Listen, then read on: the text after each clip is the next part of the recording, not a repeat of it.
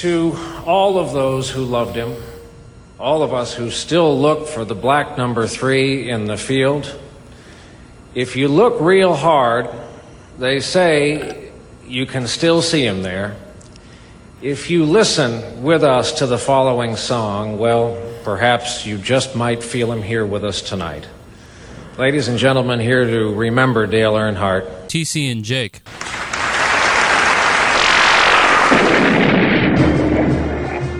Matt, do you have any Dale Earnhardt memories? I do remember him dying. I remember, everyone standing on the third lap of the subsequent race, and how moving that was. Did they race the next weekend? Do you recall, DC? I have no idea. It'd be interesting to know. Do you know if it was the next weekend, Matt? I don't know. I'm sure they didn't cancel anything. Yeah, that seems safe. The people had paid money for the race after all. That was the peak era too. They were raking in the bucks. Yeah, but we've got Matt Bruning with us. I think that the partly the genesis of this is I haven't listened to your latest podcast, but I know on there you did reveal that you'd been to Texas. I just gathered that from the title. As did I. Yeah. So yeah, we'd seen each other then, and you'd mentioned at that point that if we were going to do something, that you had seen the Woodstock documentary, but apparently were not receiving large amounts of enthusiasm from your entire podcasting team about spending a lot of time talking about the Woodstock documentary, and that's a different situation than the one that we're in. So yeah, I've seen because it seems like Jake was also not very enthusiastic about it. No, but so there's this thing that happens. It happened with Dan in Boyhood, where the first couple times someone asked me to watch something and I honestly just forgot or didn't have time. At that point, I feel like I have to keep up what is now a ruse of I'm only watching it to upset you. And now here's the best part about this. Now I have watched it, but only because you're on the show with us. So I was never going to do it for a podcast with just DC, but now I have. don't do it for me, dude. Do it for Fred. Okay, yeah, it wasn't his fault. I do have a few things to get to before that. Is that cool? Yeah, of course. One thing, are you guys prepared? It's probably already started. But are you guys prepared for like the most insane week of takes of all time leading up to the 20th anniversary of 9/11 right after the evacuation drawdown, whatever you want to call it? Because it's going to be like, I almost want to spend a night. To answer your question, no. I almost want to spend a night pinning fake pitches to myself. No, I hadn't actually considered that 9/11 20th anniversary is coming up, or its interaction with the Afghanistan withdrawal. That literally never, honestly, just didn't cross my mind at all. So, well, it starts with the fact that the first, months ago when I saw the administration announce that they're gonna have all of the troops out by September 11th, I'm like, that seems kind of kitschy. Yeah. Like you're making like just like an event out of this to commemorate 9/11. I'm not totally sure. There's a 20-year time limit. At the point, it starts when that first tower was hit, and then you got to get it in before that. It's a warranty deal. The lawyers worked it out. Right, a warranty. But someone's going to write something like September 12th, I think, is the Monday. Someone's going to write something like "Football Can't Save Us," or some form, because Sunday's going to be like a whole day of. You remember how Tony disrespected the 10th one by throwing to Revis in the fourth quarter? Jets game, right? Yeah. Looking for Dez. Yeah, maybe. But it's going to be a remarkable week of fuel for the take economy, and I want to guess at it. I don't know how to play that game. I did try, like at the beginning of this year, I think it was even last year, because it was whenever the coronavirus started setting in. I said, what are the things I can do with all this free time? And one of them was, I can get ready for the 20th anniversary of 9/11 by I've got a lot of the ticket tapes that in Sports Radio 1310, the ticket lore, 9/11 looms large because the Dallas Observer wrote a column. I think it was actually Eric Celeste. In popular memory, it's always Wolanski, but I think it's Eric Celeste that wrote it. And it was blown up like poster size and hung in the offices. Like whenever you would walk to sales back whenever we were at Rivershawn, You would walk by the article about how this is when the ticket grew up. This is what makes them special. When they became president. Is that they were the unifiers after this terrible tragedy. And I was like, how cool would that be to document the unifying they did? And, you know, give everyone like a little radio documentary. And I started listening to the tapes and realized that I love these people too much to put out what they actually said. It was a lot of unification if you weren't Muslim. So That's probably best. You should at least put out the Grego tapes. Boy, yeah, I want to hear that. I want to hear Hawk Grego. yeah, no, certainly, he was involved. But yeah, so There was one other thing. it's better if everyone just remembers them the way they remember them. Yeah, it's like your mom and dad being together. Yeah. So something that I've been hearing this a ton from like emailers that own businesses and guys who work in the restaurant industry and stuff. It's the no one wants to work thing. Mm-hmm. And then I read an article, a People's Policy Project post where basically you're just documenting. I think Matt reads them a lot too. Yeah. You're basically just documenting how employment levels have changed as states have completely eliminated the guaranteed income. And there's basically seemingly no real evidence for this. If there is, it's, minimal. Yeah, we had a great kind of natural experiment because half the states got rid of them and half the states didn't. So, you couldn't write it up any better than that. And it's very easy from that point to just say, okay, well, they started getting rid of them around May or June. And they started announcing they were going to get rid of them around May. So, how did employment diverge between the cutters and the non-cutters? And the piece that I put up recently was I did it from May to August, and there was no difference at all in terms of aggregate employment. It was like 0.05 percentage points difference in job growth, which is like within the margin of error. And if you start cutting the states out even more finely based on when they cut the benefits, it gets even less. There's just nothing there. The Wall Street Journal had a piece today. They did basically the exact same analysis that I did on the exact same data, except they, instead of going from May to August, they went from April to July based on the idea that people started talking about cutting them in May. They actually found that states that didn't cut them had higher employment than the states that did cut them in terms of employment growth over the period. So lots of evidence coming out. There was evidence from bank transaction data, which is interesting because you don't normally see that. That's like a really fun one because you're not the normal ones. You call people on the phone, and how are you working? And that can be a little bit dodgy. But now you just got a whole bunch of bank accounts and you see, did you get a paycheck? Did you get your unemployment benefits? Did it actually hit your account? And they were able to do that. And they didn't find much in the way of any kind of job growth. What you have seen a little bit of, and I think there's some decent evidence for this, which I think helps kind of round the story and make it make sense, is that the people who were on unemployment benefits, it does seem like there was they were slightly more aggressive in finding jobs than if they were in cutting states than non-cutting states, like 4 percentage points more or something like that, like a pretty small amount, but at least, hey, the story makes some sense. You cut that kind of benefit, surely someone's going to go out and get a job. But what happened was there are a lot of people who are looking for work who aren't on unemployment benefits. And so there was just a elbowing out of those people. Like those people would have otherwise, oh shit, sorry, we're having floods here. Those people would have otherwise gotten those jobs.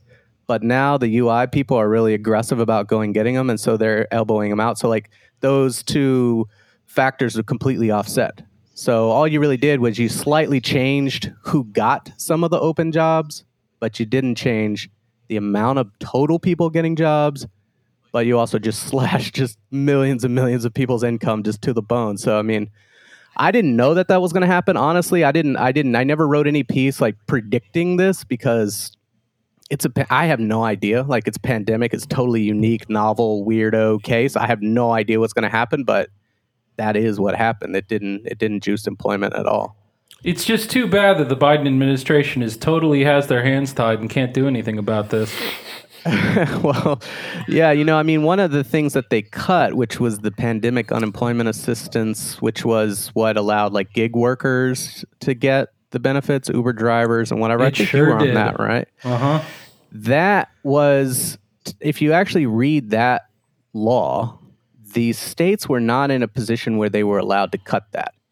It was modeled on something called disaster unemployment assistance, which is a special program that, like with Hurricane Katrina or, something like that happens. They have a little special unemployment program for that. It was based on that. And that is not something that states have discretion over.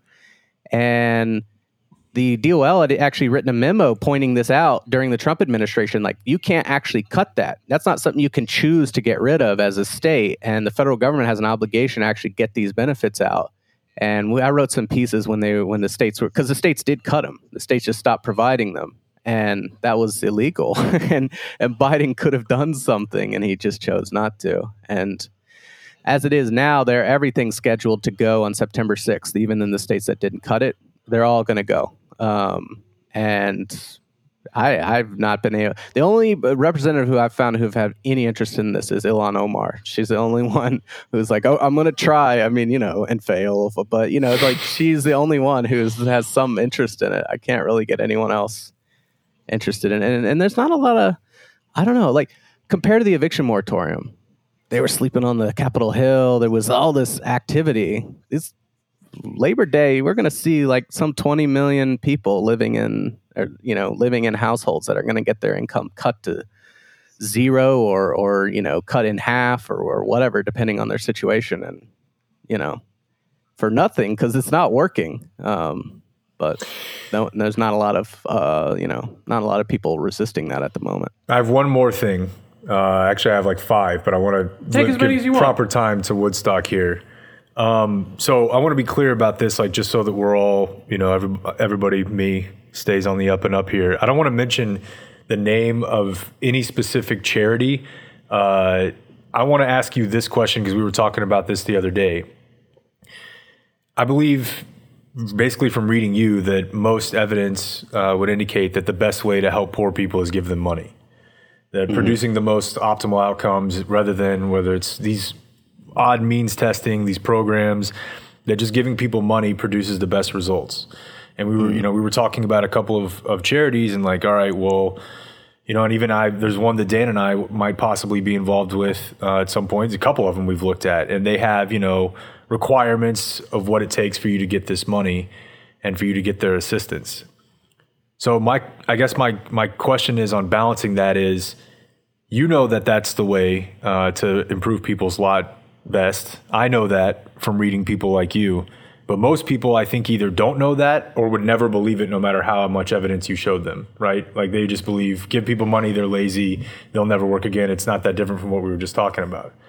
So the question is, and this is kind of at the heart of a lot of the like political, philosophical tension I feel when it comes to policy is, if you know that you can raise way less money by telling people we're just going to give people money because that's what's going to help them the most, is that better than we can raise money that's going to require people to jump through these hoops to get it, knowing that we can raise way, way more by couching it that way because people are more comfortable with that idea? I hope that makes sense. Yeah, no, it makes sense. I think it's funny because to my mind, charity or civil society or whatever you might, churches, civic clubs, whatever, that part of the system does play a role. And I'm actually much more comfortable with that part of the system being more hands-on and, trying to, I don't know, help people, give them like advice and in that way. And like the ideal system is that the welfare state handles the money, and then the charitable organizations can come in and do some of these more soft touch things, like if someone has addiction issues or someone has behavioral problems or something like job that, training, right? and things like that. Exactly, right? And that's something that the federal government, that is something where it really is the case that like local knowledge and stuff like that's going to come in, where, big federal bureaucracy is going to struggle. The challenge then becomes, okay, well, what if the federal welfare state is not doing what it needs to do? And now charity is having to do both things, having to both move a lot of money around, which it's not really very good at. It's like very inefficient, and handle the more hands-on, like we need to help people who really have serious problems, like beyond just money. And I don't know. That's a like a second best consideration, and I guess it, might depend on how much extra money you could raise versus how much more the like impediments create.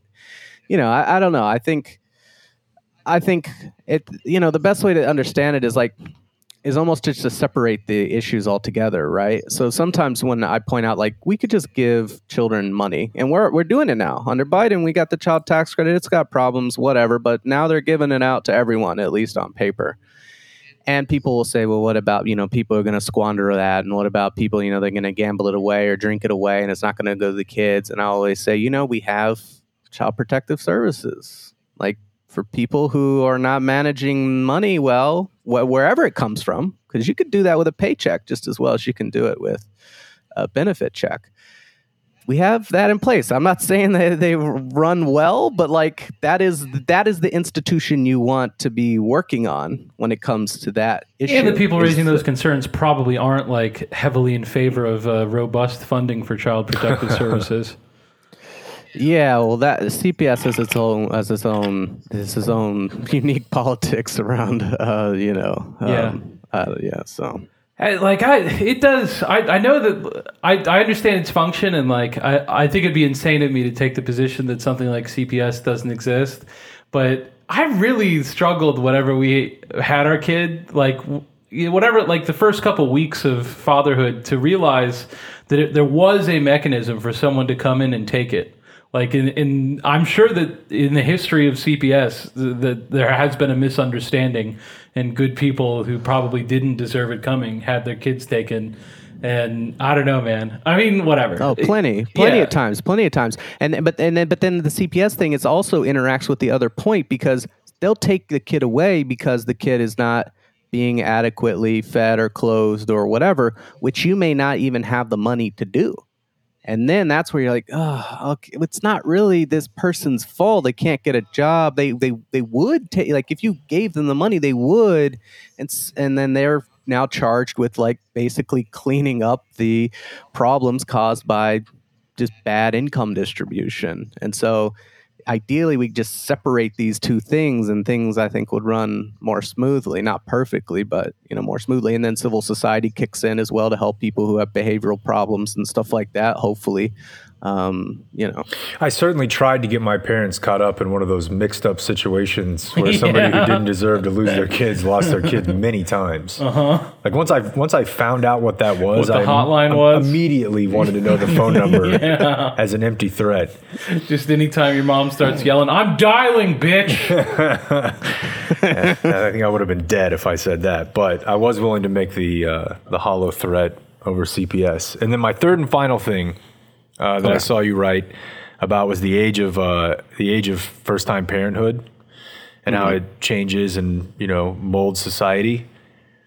And I think this is entirely anecdotal, but I know that this is the way it played out in my life.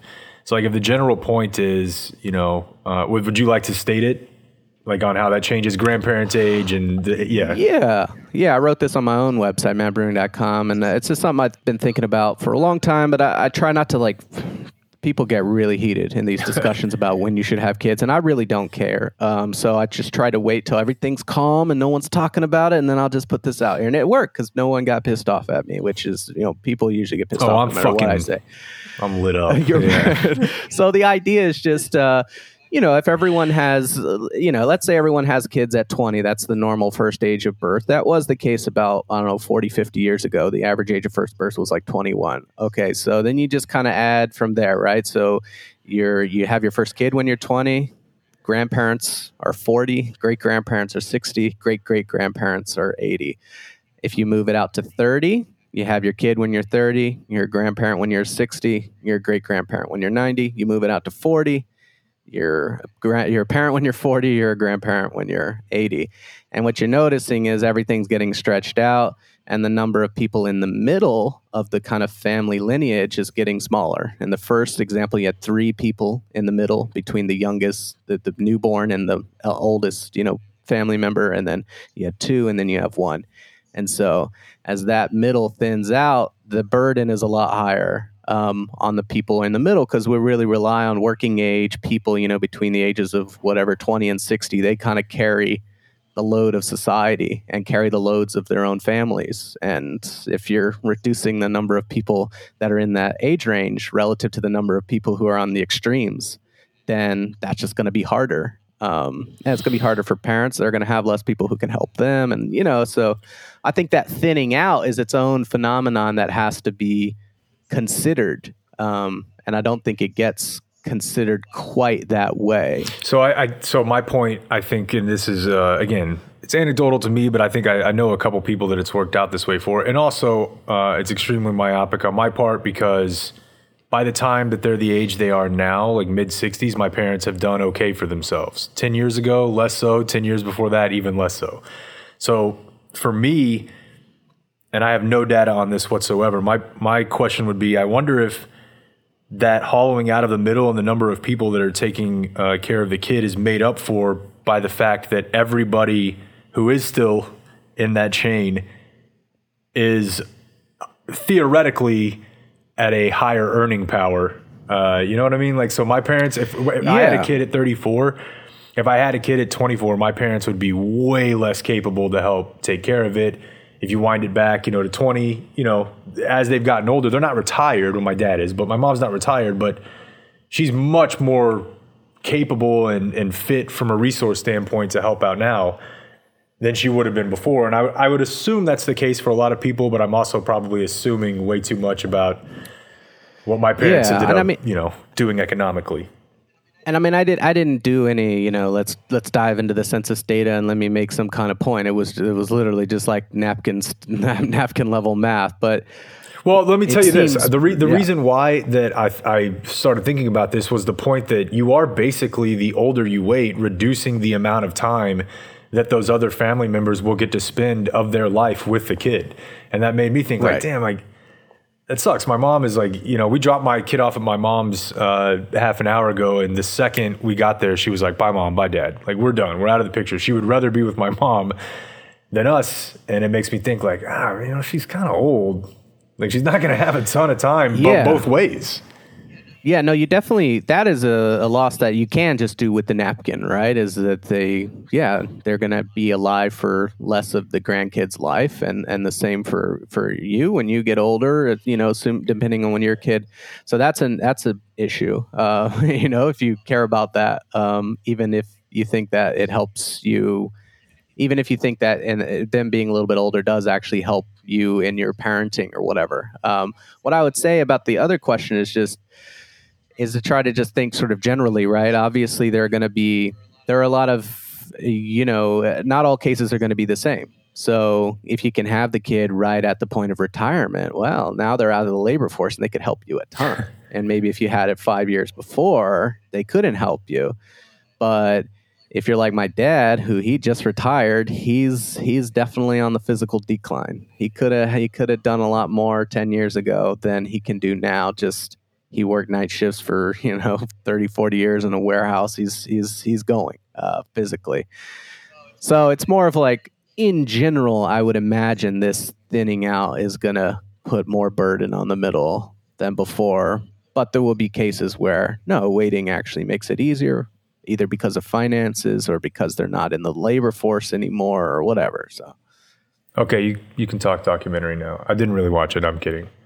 Okay, good. Yeah. Of course I watched it. Me and Matt can chat. Of course I watched it. Now, so I guess just the way that I wanted to kind of wade into the documentary stuff is I like at our current ages, the fact that Jake's a little bit older than me and I'm a little bit older than you, Matt, doesn't really matter or show up. But the farther back in life you go, it seems to matter more. I think I was in 8th grade, 7th. Yeah, because the year 2000 happened in the middle of my 7th grade year, and this was Woodstock 99. So I was in 7th grade. I was keenly focused on the events of the weekend as was unfolding. I remember my family was at a Guadalupe River trip, and I was fucking pissed that they wanted to go down to the river because it meant that I couldn't watch MTV on our rental cabin. I'm not even sure that they had cable at the rental cabin. I think I was pretty upset about that because I was a real down-to-earth, not Centered. spoiled at all child. Just it was the biggest deal in my life. That all the best bands are playing in one place. So it's been huge in my mind. The only person I met that was there was a kid at rehab. Of course. That we were definitely not allowed to talk about that. But I have a very clear memory of it was nighttime. It was in the lodge. I think they were lining up to go to bed, and we were just talking, and he was like, "Yeah, a small gathering of fellow like-minded people in Rome, New York," and my eyes got big, and he gave me he took his hand and moved it down of calm down, that someone's gonna catch on to what we're doing here if you fucking freak out too much. And then he did passive and overdose during the time I was there. Okay. Which always the thing in the point the documentary is trying to make is that things are just so spun out of control, right? That the whole event is nothing but chaos and danger. And so that adds to the myth in my mind of the guy that I knew that had too much chaos and danger in his life is the only one that went. But I was interested in what both of your levels of awareness were. What are your pre-documentary conceptions of Woodstock '99? I was not aware at the time. I didn't know it was happening or whatever. But I over the years have known about the riots and the fires and all of that. So I was acquainted with it already looking backwards. But not that well acquainted with it. And I did know the acts. They're all very familiar with me because I would have been 11, and I don't know, at that time you are hearing these things, and those acts did stick around for years and years after that. So, I feel like I have some cultural competence in it, but I wasn't like you and knew it was happening and was excited about it or anything like that. I knew it was happening, and I don't remember watching it. I don't remember posting up like I would for the spring break special. Yeah. MTV Spring Break, absolutely. At some beach in New Jersey or something. So I knew that it happened. It was bands I was into at the time. I didn't know that anything untoward or that anything controversial happened until, I don't know if it was that year or the next year, but this is back when I would go to a friend's house and we would all watch the MTV Awards, whether it was the movie awards or the music video awards. And I can't remember which member, it might have been all three of them, but the Beastie Boys got up there and they let loose. On, this is bullshit, I think they might have even said, if you were there and you were assaulted, here's a number you can call. They took everybody to task because this is also, the Beastie Boys are way down their progression of actually, apologizing for what they were before as teenagers. Yeah, a decade on of having a giant dick on stage. Right, exactly. So that's the first time I had ever heard there was actually something bad that happened there, because that kind of brought it back up. And I remember seeing it on, probably on MTV News the next day, that the Beastie Boys are, they're real fired up about this. And I thought, obviously there's more here than I knew about before. Yeah, so I just, in watching the documentary, as far as the documentary went, the stuff that, whenever they're describing, the mechanics of it, or stories from there, talking to people who were there, I found all that stuff really fascinating and was happy to watch that. And then, cultural critics 20 years later, just imagining how bad it must have been. That stuff got pretty on my nerves. Where is that matching your experience, or how did you guys fall on that? Yeah, I mean, pretty much. What was the New York Times guy, Wesley Morris? Wesley Morris. Yeah. Yeah, him him trying to figure out what must it have been to be at that DMX concert, and him asking the crowd to say the N word as part of the lyrics, and then I remember the very end of that where he was like, "But even worse than that, imagine if you were a woman of color," and it was like, I don't. What are we doing here? Like, And then- do people feel that way in '99? I wonder how am I supposed What to about think then about he this? took it to a hypothetical conversation where after the fact, maybe this is just doing like a post game outside of the Air Force Base, those white kids who were yelling it's black friends are now asking them in this hypothetical world, do you think it's okay to say the N-word? Like this series of conversations that would never ever take place. And we've talked about this in the last few weeks.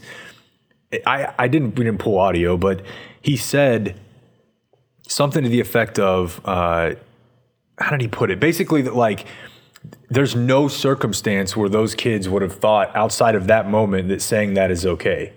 Like that was 100% the only reason they felt licensed to do so was because they were there. DMX was asking for it as part of a call and response. And I just thought, yeah, I'm going to be honest with you. Like I was in a high school sports football locker room in 1999 with black kids who absolutely had no problem. I know this seems really weird to everyone now, and I'm not saying it should have been okay, but I knew a lot of white kids that said the N-word and they didn't. And if you asked them about it in this hypothetical conversation, is it okay? They would have said, well, yeah, they say it's okay with them. Like, they're It's my clear. teammate. Yeah, I'm singing Right. a song. Everyone has forgot about this now, but there was a period where the N-word was entirely shut down, right? And then rap, I mean, like, not entirely. I'm sure that there were still plenty of racists out in the country using it, as there no doubt are today.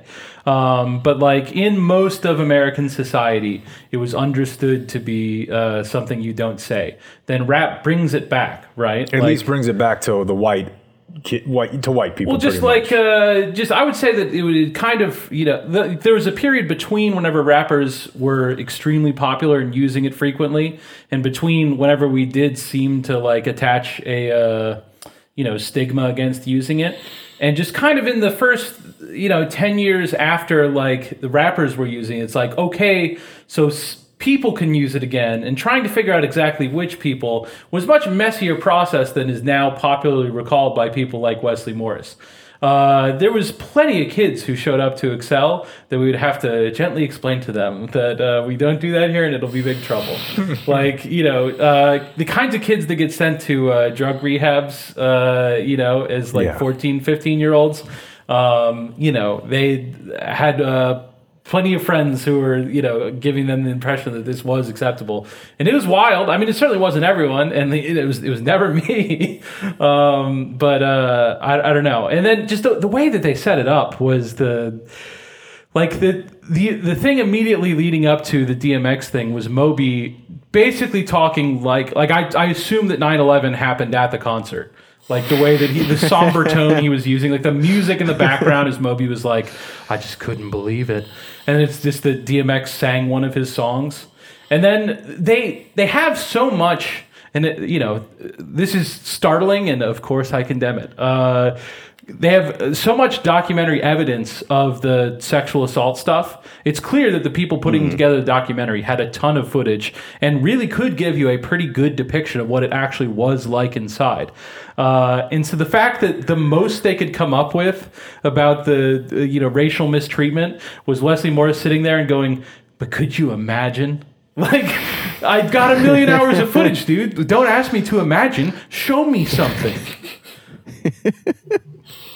Yeah, well, and I think that was, I don't know, his approach to analyzing it was emblematic of most of the critics, where it's so, he notices that what's going on is so foreign to what would make sense to him, and instead of in his mind saying, whoa, wow, so this is a different thing, there's a whole different world going on there, instead he's like, no, this world is exactly like mine, and this is just as aberrant as if it were to be done today. And that's the common analytical mistake of every a person that they interview in the documentary, which is goofy because it's like, I want you to go into this zoo like an anthropologist and tell me about these crazy creatures. Don't just say, oh yeah, everything was pretty much exactly like it is now, but this was such a weird outlier event. It's like that I don't learn anything. I'm trying to learn about this crazy 90s culture, and you're not helping me. I do just in general appreciate any snapshot of that era.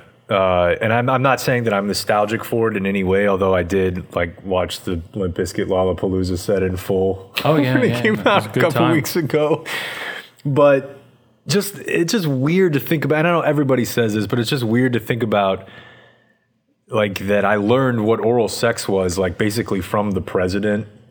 Like that it was on the news when I was, 14 years old. It's weird, but I didn't like how they applied it in the documentary. I don't think that the impeachment of Bill Clinton had anything to do with the events of a fucking festival in New York. I guess it was really more to me just like they're trying to say that this is the beginning of like forefront moral decay.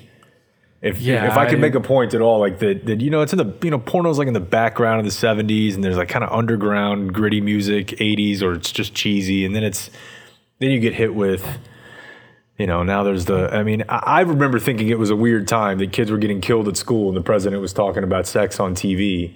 And I've really never looked back.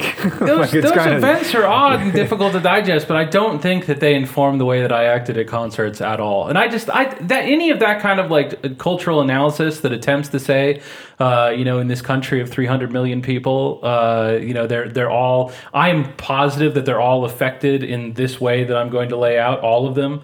It just seems like folly. You're not recognizing the limitations of your brain's ability to process information. You're not going to be able to draw conclusions like that. You're lucky if you can say what trends there were in your 10 best friends at the time. To make it that big, I don't think anyone can do it. And so I think trying to talk about it's like we could just spend our time better. Yeah, the other part about the sort of the accumulation of headlines is we're talking about a youth event for the most part, and the headlines that you're lining up just here's what was happening at the time. Young people, I think, generally are much more unplugged from anything going on in the news, right? If you're 18, 19, 20, if you want to understand what's going on, you'd have to go and see like what was big in youth culture at the time. Like what kind of things would they have been seeing in their heads? They're not reading the New York Times. They get probably through some osmosis realize that Bill Clinton got a blowjob or whatever, but that was probably the extent of it. Most of the other shit they're piling on, young people, I would assume, and especially Korn fans, maybe not really hip to. Like that they're not dialed into the inequities of the economy as they tried to make it. And I like a couple of the writers that were in there. I like their work anyways, but was it Stephen Hayden maybe? Yeah. And he's like, this is just representative of the top-down culture, the way that it existed in this time, and this is what was bound to happen with that culture. What does that even mean? Yeah, that felt like that was my reach moment for sure. That was his analysis of Kid Rock coming out in a pimp costume.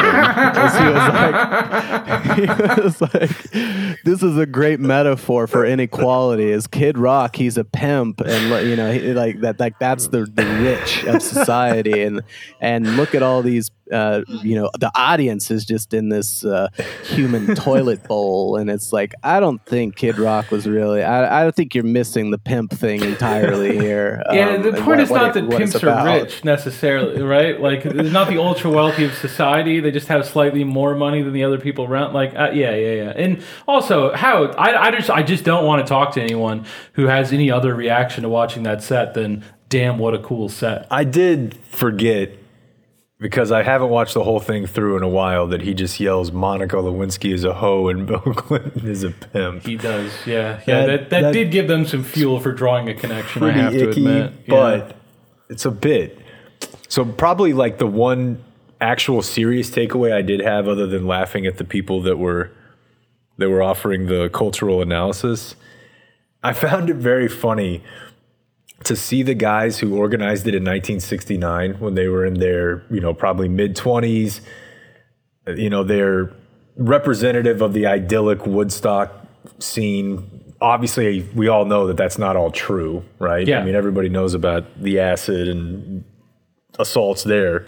You're saying acid is bad? Well, the bad acid. Okay. There was bad acid, Yeah. the brown. I'm still looking for that. But so you've got these guys in their mid-20s and their 60s, and they're full of positivity, and this event they put on represents that. By 1994, obviously they're 25 years later, but it's the same two guys, and they book a much more Lilith Fair type lineup. It's older people, older boomers, younger Gen Xers, and it's all still kind of the same vibe. You get to 1999, and these guys are 30 years later, and the Flower Children clearly just want to book the acts that will draw the most people at the highest dollar. Yeah. Like, there's absolutely no connection musically between Limp Bizkit and like Mama Cass or something. But so they book these bloated bands that are obviously, the only reason they're doing it is to make money. And they're standing there yelling at journalists for asking them questions about it. That was awesome to me. I'm like, all right. So you kind of lost the plot of like your mid-20s I see here. And now you're standing here in like a bowling shirt and cargo shorts screaming at a journalist. I was frustrated. Because you're selling $500 tickets to Limp Bizkit. Like, the documentary seemed to really bemoan the fact that there wasn't more connection to the 60s, which, again, I cannot stress how much as a 14-year-old I was never upset that there wasn't more connection to the 60s. But, why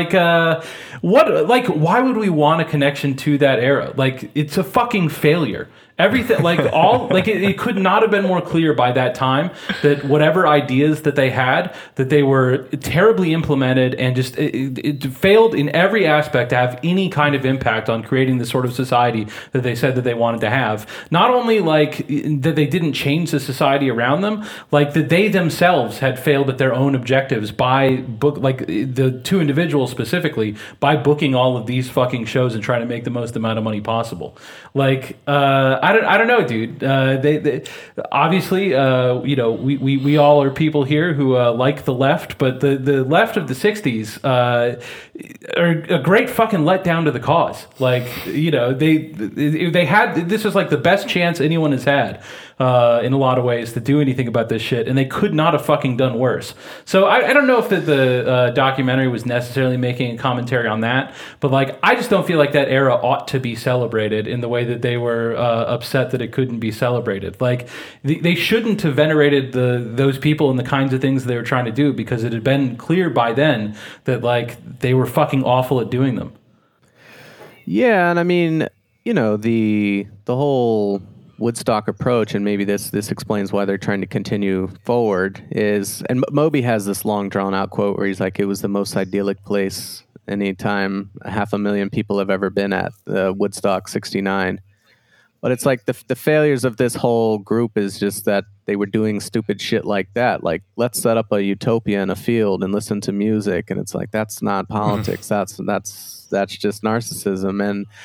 And also Woodstock 94 and 99 is just the narcissism of that exact same organizer who's obsessed with the one fucking thing he ever did in his life. And, And then he has the gall. He was amazing. He was the star of the documentary. So he has the gall to, and I'm not here just to simply defend Fred Durst. I feel like I have to say that every day of my life, and I'm going to say it here. So you book these bands, you put them in this environment. I'm not sitting here telling you I could handle the logistics for a music festival. There's obviously a lot of stuff you have to handle. I could do better than those dudes. You probably could. But you book these bands, and you do what you do with regard to security, with regard to lodging, with regard to the layout. You book these bands because they're number one on TRL. They're selling ridiculous amounts of records back when you could still do that, which means you can sell the most tickets. And you have the fucking gall to, whenever people start breaking stuff, whenever a band's lead single is called Break Stuff, to be like, this is Fred Durst's fault. I mean, he's like, I've seen another Limp Bizkit show. He's not always riding around on card or on plywood. And it's like, yeah, but pretty close. If the safety and security of your event rests on Fred Durst being chill, then he's like, you did not intend for it to be safe or secure. He just didn't have to go that far. Yeah. I'm like, what'd you... Like, how does he not see what a failure he just is by sang him? his song. Yeah. Like that was it. That's what they got mad at. And it wasn't like he pulled some, unpopular song that, was super aggro just to like, it's like, no, these were the songs. These were the songs he would sing at everything. So what did you want him to do? Yeah. What songs was he supposed to cover? Hendrix or something like that in order. I mean, what was he? I just don't know what you wanted him to do. That really fried me. That guy's like sitting there, sweater vested up, like, I just can't believe Fred Durst would take this far. And it was also great because somebody put a mic in Durst's face the second he gets off the stage, and he immediately goes, "It's not our fault." I was like, well, I've been there. Yeah, and then what was the other big moment for the promoter about like what were the women wearing kind of thing? Oh yeah, they did it. That was the one thing where I was cheering on the documentary makers is they fucking filleted him with like I can't imagine what their eyes looked like whenever they got that quote from him of. I mean, if all those chicks hadn't been so slutty, who knows? Right. And then they just had quote after quote following it of Right. like, it ruined my life. I mean, I don't know. It's not funny, but like, it was, they really made him look bad in a way that I appreciated. Yeah, okay, so can I at least say this? This is Dan rubbing off on me a little bit. Mm-hmm. Is there a way to say that I would... God, this is an old man take. Is there a way to say that, like, I think it would be better if women were not nude in public? No. Not in this context. Is there any way for me to say that without being look what she was wearing, or in this case not wearing, like blaming women? Yeah, I think it's obvious enough. Like I would never grab a woman like that. But who did more wrong in this situation? It's not. You're not trying to. So make even a point mentioning on that, but if you even mention that, then you're basically opening up the debate that there's shared blame at all. And blame's not the word I'm looking for, but I don't think people should be naked in public all together, hammered. It's my. It's a tinderbox. It really is. Both when people do that and when you bring it up. So I won't. Okay, good. I don't want to get. I don't want the same treatment as the promoter. Yeah, no, I just some part of the documentary was dedicated to the question of why was there so much anger, and I don't know. I really didn't like the concert goers are sort of on the bridge to being responsible to their own actions, but like it sort of depends. It's on specific like which side of the bridge they're on, right? Like that's where you're starting to be like, okay, I don't care what your parents did, you probably got to. And I don't know. That's not really wherever I am ever. Like I think that everyone's parents fucks them up in some way, and like that we're all trying to recover from it, and we're all doing our best. And I have no doubt that will be true of my kid as well. Like I just think that that's a good way of like finding empathy for your fellow man. And I did not sense just a whole lot of empathy for your fellow man in the analysis of the documentary. Like if I see all those kids angry, I'm like, my heart goes out to them. It sucks. You don't end up that angry because of like nothing. It probably means that someone was mistreating you. And I thought that Jonathan Davis came out best of any of the speakers in the documentary in my mind, because he did seem to, really like tap into that. Like briefly, it's not like he's in the documentary very much, but like he's the one that kind of was like, rock music is supposed to be something that like helps outcasts feel like they're part of a group, and that's what we're trying to do. That sort of stuff. And just whenever I'm trying to imagine what is generating this anger, I think that... Don't float away. Yeah. Matt's in serious flood conditions. It just... I think that they're probably, by and large, if they have a job, it's the kind of job where your manager's shitting on you constantly. Like, these are probably a bunch of fucking Subway sandwich artists, and I think that experience, I didn't like working at the Black Eyed Peas as a waiter. I left that with plenty of anger at times. And then just, I don't know. Again, with all this stuff, I'm wading a little bit into the thing that I was criticizing before of trying to make generalizations about groups that are too large to generalize about.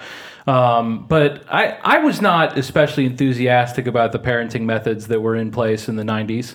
I think that it was a lot of scolding kids and not attempting to understand. And I don't know. I listened to a lot of Korn because I was pretty angry at the time. And, it wasn't because, in my view, that I was doing something wrong. I think that the people who were in control of my life, my parents and school administrators, just had a lot of tactics that I don't think just had a lot of love or concern behind them, or at least not in like a genuine way. Like they would all say that, but I don't know, whatever. I'm not phrasing this very specifically very well, but I don't know. I just, in that question of like, why is the music They didn't about really such... ever ask the question. Well, they were definitely asking the question, why is the danced around it, music but- so angry? right. But like, it was never answered in a way other than like, no, it's the kids who are wrong. Yeah. Yeah, like if your thesis, which this seemed to be the primary thesis of why the riots and all the violence and stuff occurred, is these young white men who like Limp Bizkit and Korn are super aggro and super upset and pissed all the time, and therefore they did all this stuff. Then the next question is, okay, interesting. So you're going to go figure out why they're pissed, right? No, we're not going to do that. The only thing they had was that one quote from that one, and this was actually, I think, at the time, because it looked like they were taking something from a talk show or whatever, and she just said something to the effect that, these were privileged white men, and then they have had everything given to them, and they're mad. I don't know why, but they are, and that's that. Like that was it. That was pretty much as far as they went with it. So I don't know if that's your thesis. You should investigate that a bit. Yeah. It was Sheryl Crow that characterizes the I don't know why I'm mad, but I'm mad, and like I don't think that's true of anyone. I think that everyone who's ever been mad in the history of man has had a reason for doing so. Like, and your failure to understand, if that reason's not obvious to you, it doesn't mean that it's not there. Like, I understand what she's saying of like the material conditions of these people she assumes are good enough that they ought not to have a right to anger, but I don't think that's how anger works. Like, I think that material conditions certainly help, but it should be obvious to everyone that there's plenty of rich kids out there who are pretty fucking sad and upset, and in some ways, at a certain point, the material conditions are causing that. If you're, son of a billionaire or something. Well, on the material conditions front, and they did get to this a little bit, but it was clearly the secondary thesis, such as it was. The material conditions that clearly contributed to this were, one, heat so, the temperatures that were so hot that people were dying from just getting too hot.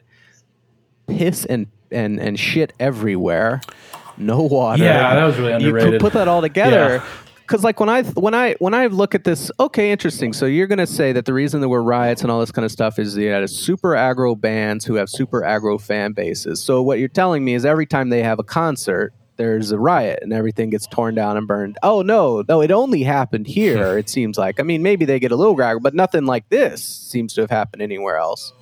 So that suggests there must be at least some other contributing factor that maybe is the bigger one.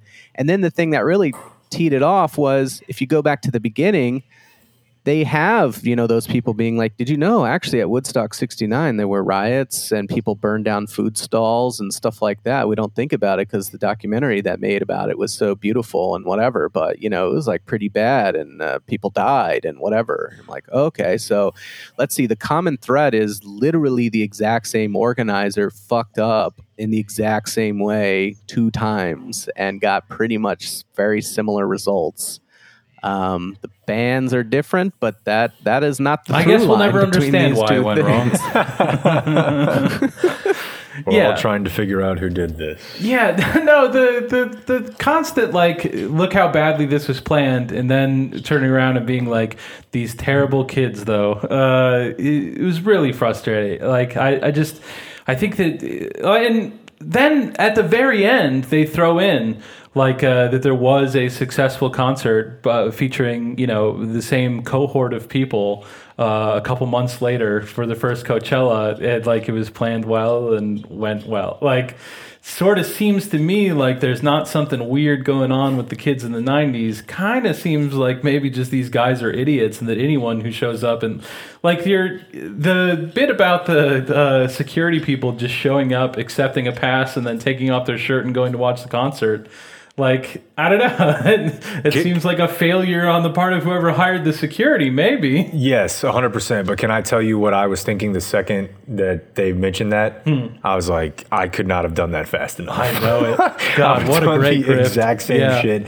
I would have somehow punched a time clock, get at least 1 day of pay, and I'm right down in there. I guess probably just start with hire guys in their 40s, right? Abdicated my duty very quickly. People who are going to be less excited to see Kid Rock on stage. Yeah, everyone we hired for security has a goatee. Yeah. How do you think this is going to go? And that stuff it's so serious because the thing that I cannot turn away from and would not criticize their analysis of it all is the fucking sexual assault was very bad and appeared to be rampant, and that is fucking awful. And so I really, you start to think about it, and I wonder if jail time would be appropriate, for someone who made that many sloppy decisions that led to a situation where it was pretty much just fucking Amsterdam for rape. It seems really bad. And they I don't know, maybe they pushed back on the guy and they edited that part out because this wasn't necessarily this type of documentary where you hear the person asking the questions, in the cuts. But the guy was like, the promoter, the way this is being painted out was like there was hundreds of these incidents. He's like, go look at the state of New York's, look at the reports that were filed, and there's maybe a dozen. And I'm like, my man, there's a dozen in this shot. Yeah. Also, this how shot are you alone dismissing has a dozen? Yeah, that doesn't help either. That not a great place to start from, but clearly if you have any understanding of any kind of rape statistics, there's a lot of hesitancy to report it in normal situations. Whenever it's a stranger or a group of strangers who you don't know the name of, don't have any identifying information, and you don't live there, you're going back to fucking, I don't know, Seattle or wherever you live, it's of course nothing got reported. If there were 10, 50, I don't know, whatever number you want to multiply it by of times the actual number of reports, it would make total sense. All the conditions are there to explain that. Yeah, I don't know if he has another festival planned or what, but he I think they shot their shot with the 50th that went so. Oh, that's right. Yeah. But he very easily could have said, looking back, this was a tremendous failure on my part. I feel bad. I wish I would have done things differently. Just anything. He botched it at every single level. He seemed ready to make the same mistakes, begging someone to give him a chance to make the same mistakes. No, he needs to take a step back and realize he's not good at this. I realize it became iconic, but what you did you did not make it iconic. The thing you contributed was always worse than what it would have been if there had been a competent guy here. So I guess maybe you have some intellectual property rights in the name. I'm not really sure, but just license that out to whoever organizes the other things and just stay out of it. I don't know why he thinks he knows how to do this when he doesn't. Yeah. I tiny quibble at the end whenever they are putting up the economic impact numbers for Coachella. I always get frustrated whenever people repeat economic impact numbers. It's a personal favorite of mine. There's never in the history of the world been an accurate economic impact number. Whenever they're the surrounding, Indio, California gets $100 million in tax revenue every weekend. Everyone should just understand that number was baked up by the people who worked for the festival that were adding it. It was they just added up the total groceries bought period in the entire weekend. And they were that was all us. I'm just putting that down. I'm going to put that down. And there's no person coming through. There's not an accountant sitting there being I don't think that's rigorous. They accept the number. Yeah. Everyone along the chain accepts the number. And then the person making the documentary Googles, how much does the Coachella make? And they're oh, it says $100 million. Yeah, Olympics, Super Bowl, it's great. One of my favorites, which is an offshoot of this, is, and I swear to God I've seen this before, is it might even have been when the Super Bowl was in Dallas, is the news reporting on just how much money the horde of prostitutes descending on the area for the Super Bowl will be making this weekend. Like, prostitutes are expected to make upwards of $7.5 million this week alone. Like, how would you ever possibly? Like, well, you just they do a little survey. How much are you planning to spend this week? They look at the report. I mean, they do got to wait until the IRS data comes out. So I guess I never really thought about the fact that the guy holding Place Kicking's knee is down. I love that bit. There's a special carve out for it in the college football rule book, but I don't know. I try not to mention that and hope no one brings it up. But it does raise. I would like to see how that carve out is actually written. Yeah, is there a stipulation for how that guy is down, or if he just keeps on dragging his knee and just walks towards the goal? Like he's a dog. It's not clear, and it does come up sometimes because I don't remember when I first realized this, but I think it was on a fake punt because they kind of ran like an option off the punt, and he pitched it with his knee down, and it just looks so strange. And I'm like, wait a minute, his knee is down. Can he basically like operate as a quarterback here? It seems like maybe the rule should be if you're going to put your knee down, you got to actually kick it. If not, then you got to pop a squat and try to do it that way. Also, I don't know why they don't just make people squat. I feel like these they could get some athletes on these teams who probably squat and hold the ball. It's a really good question though, because I have seen the holder do the option before, like catch and pitch to the head it to the end kicker. And LSU used to run that a lot. I really want to, I want to know, like, what if he throws? What if can he reestablish himself as knee down again and then kick? Yeah, what if you catch it standing and then go down on a knee to get it set up? Surely that happens all the time with bad snaps. Right? If it's high. There's a lot of questions I have here that I never really considered about how some unstable area that we could exploit. Get one of those college refs on or whatever. Isn't that what they would do if it were like Fox or something? Get the professional Those guys opinions. don't know shit. No. It became very apparent to me over the years. We had a couple of them on over the time. And one of the worst mistakes they've made is putting people like Mike Pereira on there. It's become extremely extremely apparent that it's just kind of working backwards from a conclusion that you hastily drew. The only answer is Donaghy. Yeah. Like if the NBA threw it to Donaghy, then he's like, this guy, 100% on the take. Point fixing ref. Yeah. The only man you can trust is a dishonest man. Well, that's all I got. He's dishonest. Yeah, no, we appreciate it, Matt. I don't know if you have any other. I know you were bummed that the Super League didn't come into play for the soccer. No, it's still coming, right? Or did they cancel it? They folded. That? Oh. I hate to be the one to break that news to you. As much as I was excited about it, you'd think I would have kept up with that. I think after about 3 days, they did the I'm sorry, I'm trying to delete it. Yeah, COVID probably didn't help. Yeah. And the chip shortage. Yeah. That's just what I've been walking around saying. On any and everything. All right. All right, man. Cool, good times. Good seeing you. All right. See you later. That's it for tonight. The high school special is next, so until tomorrow, for everyone who's been a part of this one, I'm TC and Jake. We do thank you for watching. Good night.